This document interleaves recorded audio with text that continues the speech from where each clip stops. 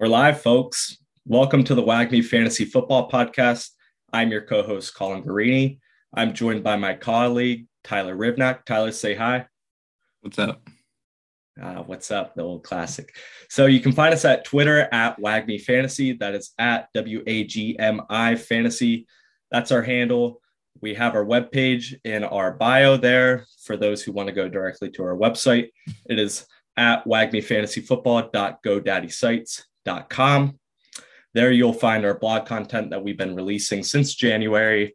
Goes into depth on our management process and a couple lessons that we've learned from our fantasy football experience.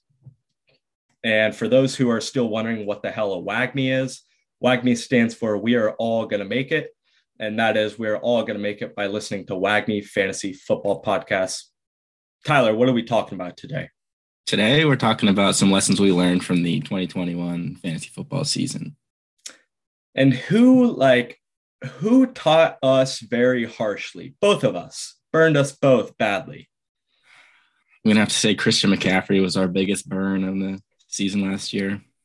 Both of us took him number one in our respective drafts. And we really couldn't be blamed. The top five from last year's ADP, you had CMC, the consensus number one. Dalvin Cook was at number two. Kamara came in at three. Derrick Henry at four. And Zeke five. Dumpster fire of injuries throughout the top five. And then Zeke's just a dumpster fire himself. So you're damned if you did and damned if you didn't, really, with the top five pick.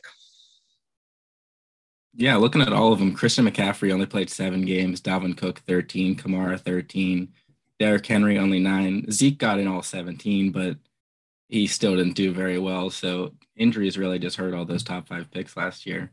Absolutely. And the thing about Christian McCaffrey was we knew heading into the season that he was a big injury risk. You look back at 2020, the season prior to last year, and he only played in 3 games. He missed 13 games due to ankle, shoulder, and thigh injuries. So the man was just falling apart. And to summarize this, how can we wrap it up in one sentence? What can you do and can you not with your first pick? You got to get insurance for your first pick. You can't win the league with your first pick, but you can definitely lose it. Well said. Well said. Get the early ones right. Like you said, you're so vulnerable. If you lose your first round pick for the season, as we both did, you're just so far behind for the rest of the season. You're catch and win with everybody else. Yeah, so, I mean, having the first round pick, I didn't really want to take Christian McCaffrey, but you got to, but you just got to be smart with it, even if you do. You can't blame yourself. Don't blame yourself, Tyler. It's okay. We've gone to counseling for this. And for those who drafted Christian McCaffrey as well, we feel your pain and we're going to move on from it. But one glaring thing that has kind of held true over the last 40 years of football is this was a report done by Ty Schalter from Bleacher Report, was a running back with 370 plus carries or more in a season had a significant risk of injury in the next season. In fact, almost all of them suffered an injury, or they just became significantly less effective after that. Such high volume for a year. So the only outlier here was Eric Dickerson. That trend was stronger with 390 plus carries in a season. All players averaged to a decrease of 33 yards in total yards and 11% in yards per carry. What do you have to say about that? I mean, it makes sense. We just got to look out for it in the future years now. So do we know which running backs would be like that for next year or who to look out for? I mean, not really for next year because, Najee Harris touched the ball 381 times, but I'm not exactly going to label him as a injury risk. He seemed pretty sturdy all year. You're a big Yinzers fan. Go Steelers, right? Yeah. What do you think of Najee? Do you think he's a risk next year, taken early, or what? I mean, he did have a lot of touches last year, but I think what they're trying to do is they're trying to get him someone to relieve him. Like, they can't do that every year. So I think hopefully the Steelers figure something out where they don't have to do that with him. But if he continues to take that workload, it might be a problem. Mike Tomlin has been pretty adamant on one QB systems. You got to look back through Le'Veon Bell, James Conner. I don't think that trend's going away. I think Harris is going to touch the ball at 300 times at a very minimum. You're likely going to reach 350 to 400. Man, that Steelers offense is putrid for next year. I'm sorry. Well, he's a workhorse. Alabama running backs. Yeah. You know what happens with workhorse? They just come less efficient over time. But look, that back to that 370 carry trend and the 390 mark as well. You look, CMC touched the ball 403 times in 2019, which marked his third straight year of 16 plus or 16 games played in the season. So no injury risk up until that point, touches ball 400 times in a season, and he misses 23 of the next 33 games. And here we are in the present time. Derrick Henry touched the ball almost 400 times in 2020, 397 to be exact. Look how he went down. Was it his foot last year that he injured? I think so.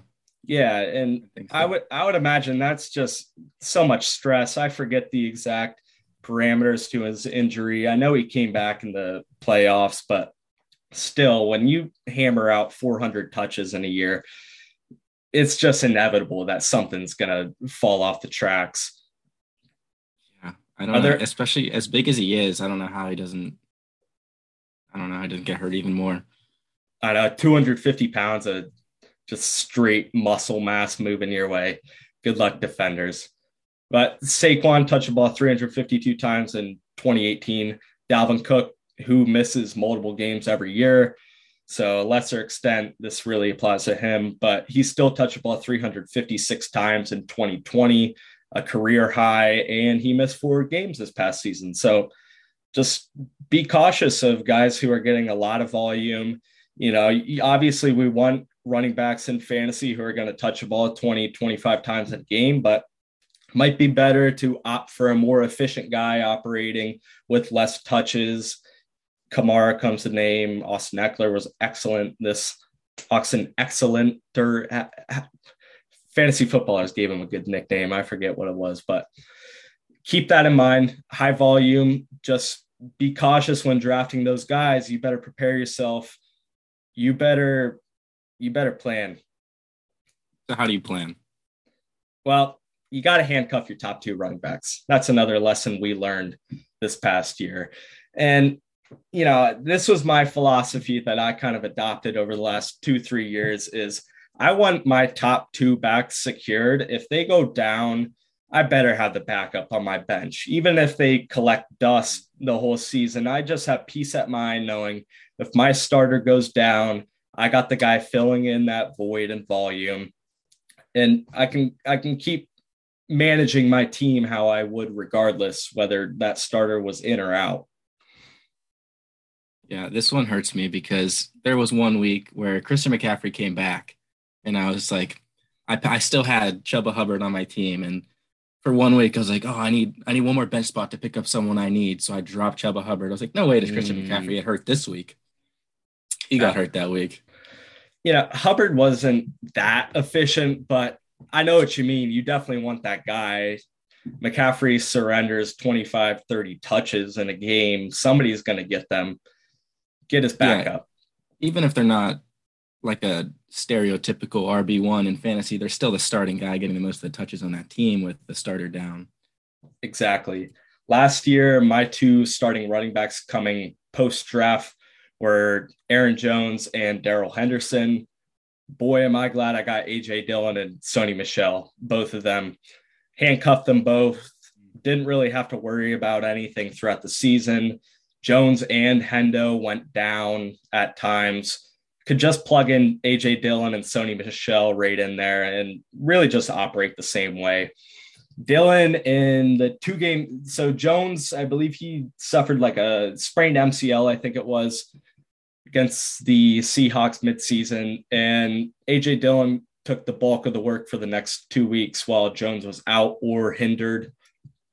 He averaged 18 points in those next 2 games. It was just nice to not have to worry about anything. Throw Dillon in there, set it and forget it. I got the starter in the Green Bay backfield. And also Sony Michel, I mean, Hendo was hurt like 4 freaking times throughout the season. So having Michel came up clutch. He averaged 13 points per game while filling in, doing a serviceable job. And, those aren't heroic numbers, but I can count on consistent efforts from everybody else. Yeah, someone else who was really good as a backup was Alexander Madison when Dalvin Cook went down. Oh, he yeah. Was really big. What'd he average? Like 20, 21? Got to be about 20. Yeah. Yeah. Yeah. I mean, Cook missed 4 games, but Madison's he's an elite handcuff. That's a guy that when Cook goes down, you might even get more points out of Madison than what Cook would provide. Because again, you just have that assurance. And look, don't draft your RB4 on your team. He's on your bench for 15 games of the year. Don't draft JD McKissick or Jamal Williams when you can get AJ Dillon or Sony Michel. All those guys were lumped in the same average draft position last year, roughly. And why take a mediocre running back on another team when you can get your starters backup? It's just safer. Concentrate your efforts in the running back position. Again, risk averse. You see, I had J.D. McKissick last year, and I'm pretty sure he was pretty good for a couple weeks when Gibson was down. He's hot trash. I didn't have Gibson, though. Case in point. Yeah. If you had Gibson, absolutely grab J.D. But you see what I'm saying? Like, don't take a mediocre RB4 from another team. Just concentrate your efforts. Yeah. If you have a good offense, like Green Bay and like Los Angeles were last year, lock the backfield down. The running back's going to be an important and valuable position in fantasy. They're going to hit pay dirt, once a week. And they're going to get, even if they just get 12 touches, that could be enough to throw your rate around 15 points. And again, doesn't take heroic efforts from anybody on a championship football team. Just consistent, solid results. Yeah, and if you don't handcuff your starting running back and you drafted a running back in round 1, you kind of just wasted that first pick if they end up going down. Absolutely. Again, concentrate your efforts. That's my suggestion with the running back position. I like having 5+ running backs on my team in total, assuming we got 7 bench spots, standard redraft format. They could only come from 3 teams, and I'm fine. I'm feeling comfortable. What about quarterbacks? Let's move over there and stop talking about running backs. I think one of the things I learned from quarterbacks was that you don't have to waste an early pick on a quarterback to get a good one. I mean, I had drafted Tom Brady pretty late. I mean, yeah, it's Tom Brady, but still, I got him pretty late, and he was the quarterback 1 for almost the whole season. Right. I think he finished at QB3. He's being drafted, is it QB9, somewhere around there?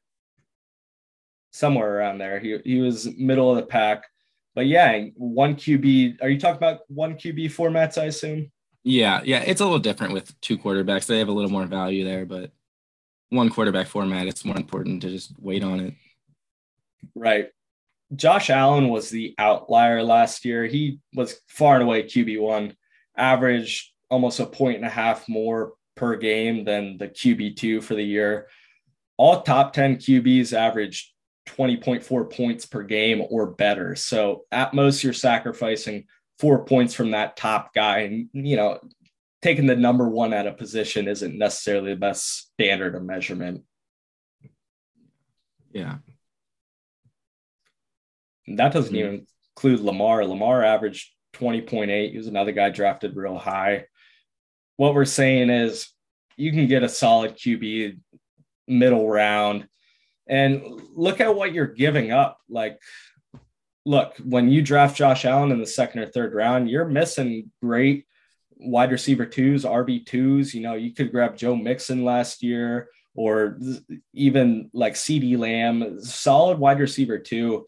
And now you're hindered in that position, just overcompensating for a good quarterback. Yeah, I think it's really important to not focus on drafting specifically for a position, especially with quarterback, but just whoever's the best person available. Like if Josh Allen falls to you in a perfect spot, go ahead and take him, but I wouldn't reach on quarterback. No, I agree. And to each your own, I guess. Like it depends what kind of composite you want with your roster. If you want an elite quarterback, if you want Josh Allen, who's going to outscore everybody at that position by a point or two per game, sure, go ahead.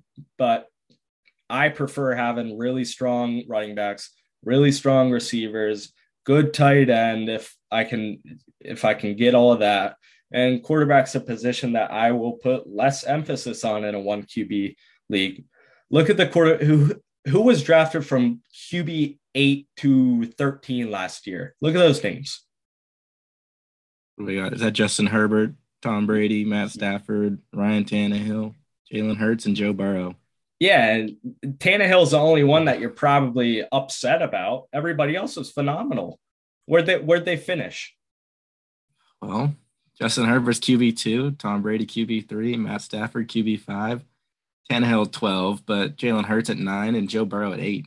And I think Hurts, he missed a couple games for some sort of injury.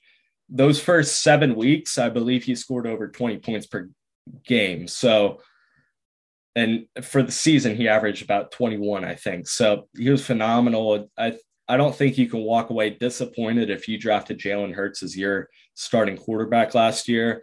And think about the rewards you got operating by drafting a higher end wide receiver too, compared to reaching on somebody like Dak or Aaron Rodgers or Russell Wilson. There were some big names around those ADPs right there. Fifth, sixth round, there were some steals. I mean, I've always felt that with a quarterback, it always feels like you can find a guy that's going to average their 20 points a game, and you can't really ask for much more than that. Right. The top five QBs, QB 1, 2, 5 on the year, I think they scored 385 points on average, and QB 6 to 10 averaged 325 points per game. So, I guess that's 3 points per game, which is sort of significant on a week to week basis. But by opting to choose one of those guys later, you're going to get somebody better in your skill set position simply. So I think you can make that 3 points per game up by having stronger running backs and receivers. Wouldn't you agree? Yeah, I would say you definitely win out by drafting for what you miss. You definitely get a better pick, better than that quarterback that you shouldn't really be taking that early. Mark Andrews, Chris Godwin, Deontay Johnson, Cooper Kupp, DeAndre Swift, all around the ADP of Kyler Murray, Lamar Jackson, Aaron Rodgers, Russell Wilson last year. Again, to each their own, but I'm going to choose to take a chance on a really strong receiver or running back. Get those positions. They're way more scarce in quarterback, especially in one QB leagues. I think I can do without a top three QB. Yeah, I agree. So last year I did Superflex for the first time. I have to say I love it over one QB leagues. I think Superflex takes Can you more explain that to strategy. me? Explain Superflex. So it's just like standard, except for you get, I think true super flex is three starting wide receivers, and then you get a second flex where you can start a quarterback in. So you have one standard flex, running back, wide receiver, tight end. And then the second flex, you can start quarterback or running back, wide receiver, tight end. More points. We did ours a little different than standard super flex. We did just two QBs and two flexes and no defense or kicker, but they're pretty much similar. But I got to say, I love two QB leagues now. But one thing that I learned from them, and there's only 32 starting quarterbacks in the league. So if you got a 12-team league, that's 2.5 quarterbacks on a team on average. So quarterbacks are heavily more valuable in those formats, and you get rookie quarterbacks that you're going to have to draft or rely on or take a chance. And one thing I learned is don't over concentrate on a rookie quarterback. Don't throw all your eggs in one basket. Last year, 5 quarterbacks were taken in the top 15 picks of the NFL draft. Mac Jones was the 15th overall, so the fifth quarterback drafted. He ended up being the best fantasy rookie quarterback, and he only finished QB 18. So if you took a chance on Trevor Lawrence, Zach Wilson, Trey Lance, Justin Fields, we'll get to him in a second, or Mac Jones, you struggled. You were forfeiting points on average at that position. And it's not even just a quarterback play that you have to be cautious about. You really can't rely on their targets either. I mean, look at Jacksonville's receiving room sucked. I think the highest wide receiver that had a rookie quarterback was Brandon Cooks. He came in at wide receiver 20. Darnell Mooney had Fields throwing to him for the majority of the year. Mooney was wide receiver 23, and he eclipsed 1,000 yards. So that was a pleasant surprise for Mooney fantasy owners. Mooney to the moon, am I right? Yeah. Big Mooney fan. But I'll get to my story now with this. I drafted Justin Fields and Allen Robinson last year, thinking my thought process was Allen Robinson, he gets it done regardless of who throws him the ball. Mitch Trubisky, Blake Bortles, who I don't care. He's going to get 150 targets, 100 catches, and just be a top 12 receiver. It's one of the safest receivers of the last half decade since he got in the league, really. But I took the duo in Fields and Robinson, and I got burned at the stake. Fields finished at QB 31. Robinson, wide receiver 81. So you won't catch me drafting a rookie quarterback and receiver connection. I really overexposed myself. We talk about risk aversion. I doubled down on a rookie quarterback, and that's a cardinal sin that I found out the hard way. I overcame it. I performed well on the season, but it was the one thing holding me back from actually getting that title. I was the runner-up, and if only I had what Allen Robinson was expected to be. And I don't even care about Justin Fields. If he just threw Robinson the ball, I would have been fine, but don't double down on a rookie. They're way too volatile. Look at Trevor Lawrence. He threw the most interceptable passes, 50 last year, but he also threw the fourth most money throws, and money throws are throws derived from exceptional passing talent or athleticism or strength. So, he might have thrown the most impressive throws, but he also threw the most interceptable throws. They're way too volatile to count on. I'd avoid rookie quarterbacks in all formats. Yeah, I'd agree. I think, but would you go for Trevor Lawrence next year? Yeah. I think with the money throws, fourth most money throws, it looks like a good sign. I think he might grow up a little bit and probably get those interceptions down like most rookie quarterbacks do, and then probably a little more value there. Yeah, I mean, when you hear the old adage of rookie quarterbacks and interceptions, everybody wants to throw the anomaly of Peyton Manning throwing 28 as a rookie, setting the record and becoming Peyton Manning. Not everybody's Peyton Manning. I'll ask you a question. Would you rather have Zach Wilson or Trevor Lawrence next year? Probably Zach Wilson. Good answer. I know you're a big Zach Wilson fan. Oh, yeah. To the moon. He's got everybody now this year. I mean, he had a decent supporting cast last year, but you got to think of who they added over the offseason. CJ Uzomah, Tyler Conklin, and then their rookie tandem of Garrett Wilson and Breece Hall. That offense is loaded with average talent.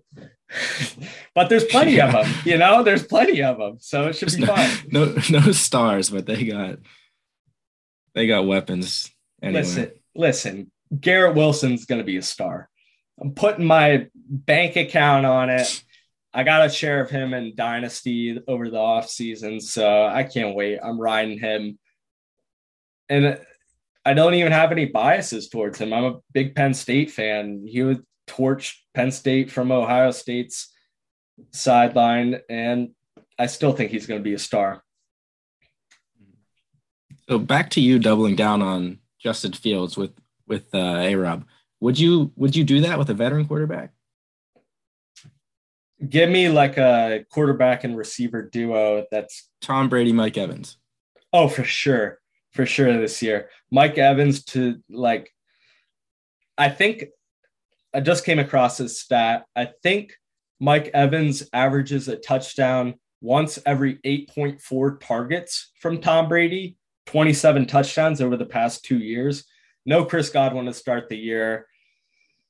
Oh, geez. Like, I think Mike Evans could turn out a monster year this year. And he's so dang consistent. How many years Yeah. consecutive of 1,000 yards? Oh, I don't know. It's got to be however long he's been in the league, which is 7 or 8 years. He's just super reliable, super consistent. Got to get you double-digit touchdowns. Where do you, where would you rank Brady heading into next year, though? Oh, I don't know. I mean, I would still take him. I'm not. I feel like most people now want like a rushing quarterback, but I'm still not really afraid of getting that pocket passer that's just gonna throw touchdowns instead of rack up those yards on their with their feet. I like the upside of a rushing QB, hence why I took Justin Fields. He came in with those expectations. He had a couple really impressive scampers. That one touchdown against San Francisco was probably the best run of the year out of anybody. I like Yeah. the upside, but I hear what you're saying. I mean, you can get 200 yards and 2 touchdowns passing, and that's an easy 16 points right there. Pretty reliable. Yeah, I'm just not afraid of the old traditional quarterback yet.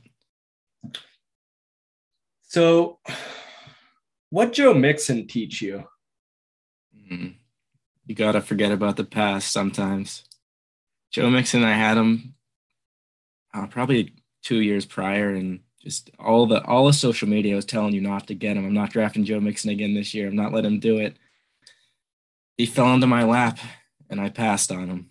Ah, and you missed out on the RB4 season right there. He was Mm. sensational this year. He wasn't that consistent. I think in Andy Holloway and the fantasy footballers, they do consistency rankings.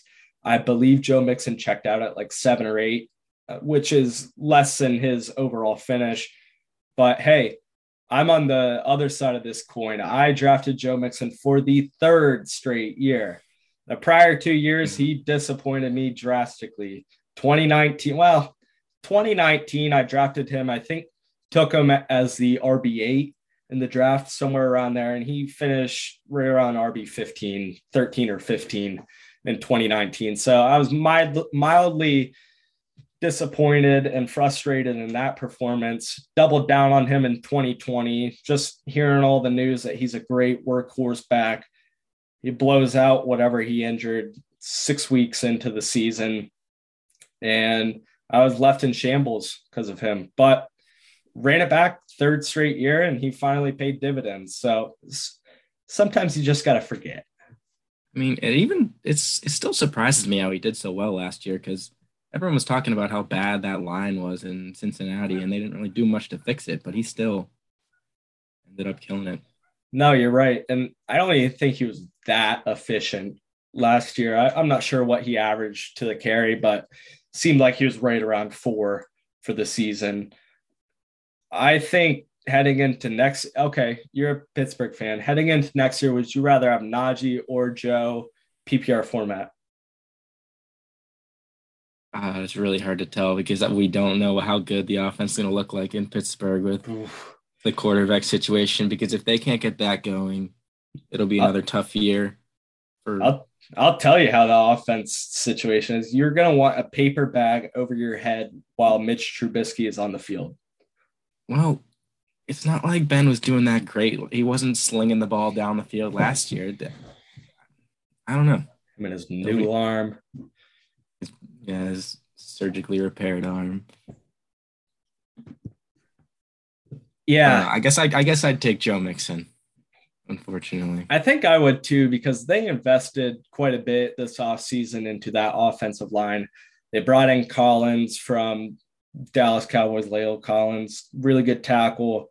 You rated out 20 PFF rating points ahead of their starting right tackle last year. And then they signed who was it? Alex Kappa from Tampa Bay, the guard. Kappa's a solid guard. They're upgrading that line to maybe preserve Joe Burrow a little bit more and feed Joe Mixon the rock. Yeah. I really don't think you could go wrong with either one of them, but neither do I. Going back to the forgiveness question, Allen Robinson is a name that I'm going to have to forgive this offseason. He burned me badly last year. Drafted him as I had the turnaround back-to-back picks, took him and Keenan Allen back and forth, 2 PPR machines. Robinson didn't come through for me, but listen, I'm forgiving him. I'm just going to get it on the record out of the way right now. Allen Robinson, you are forgiven.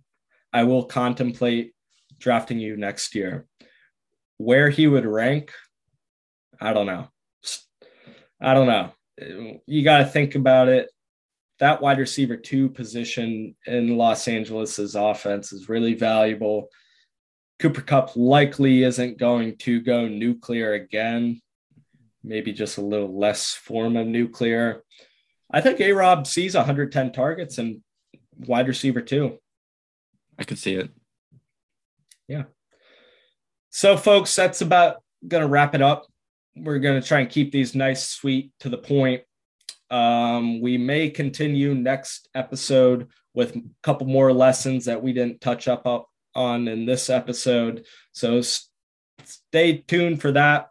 You can listen to this on pretty much any platform. We're going to get it out everywhere we can. If you need it on a different platform or somebody else does, let us know. DM us on Twitter. You can find us at the Twitter handle at WAGMI Fantasy. Again, at WAGMI Fantasy.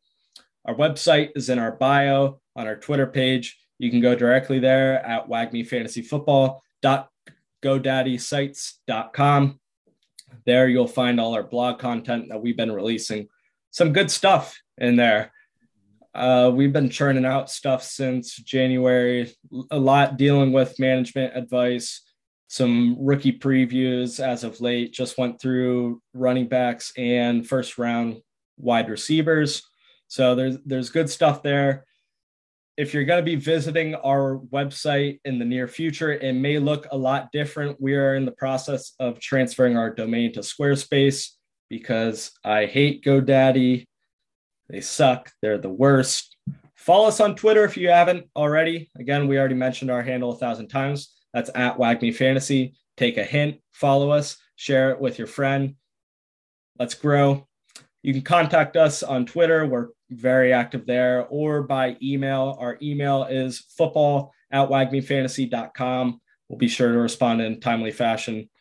Any last minute remarks, Tyler? I think you got it all. There we go. Thanks for tuning in, guys. Share this with your friends. We will catch you next week. See you guys.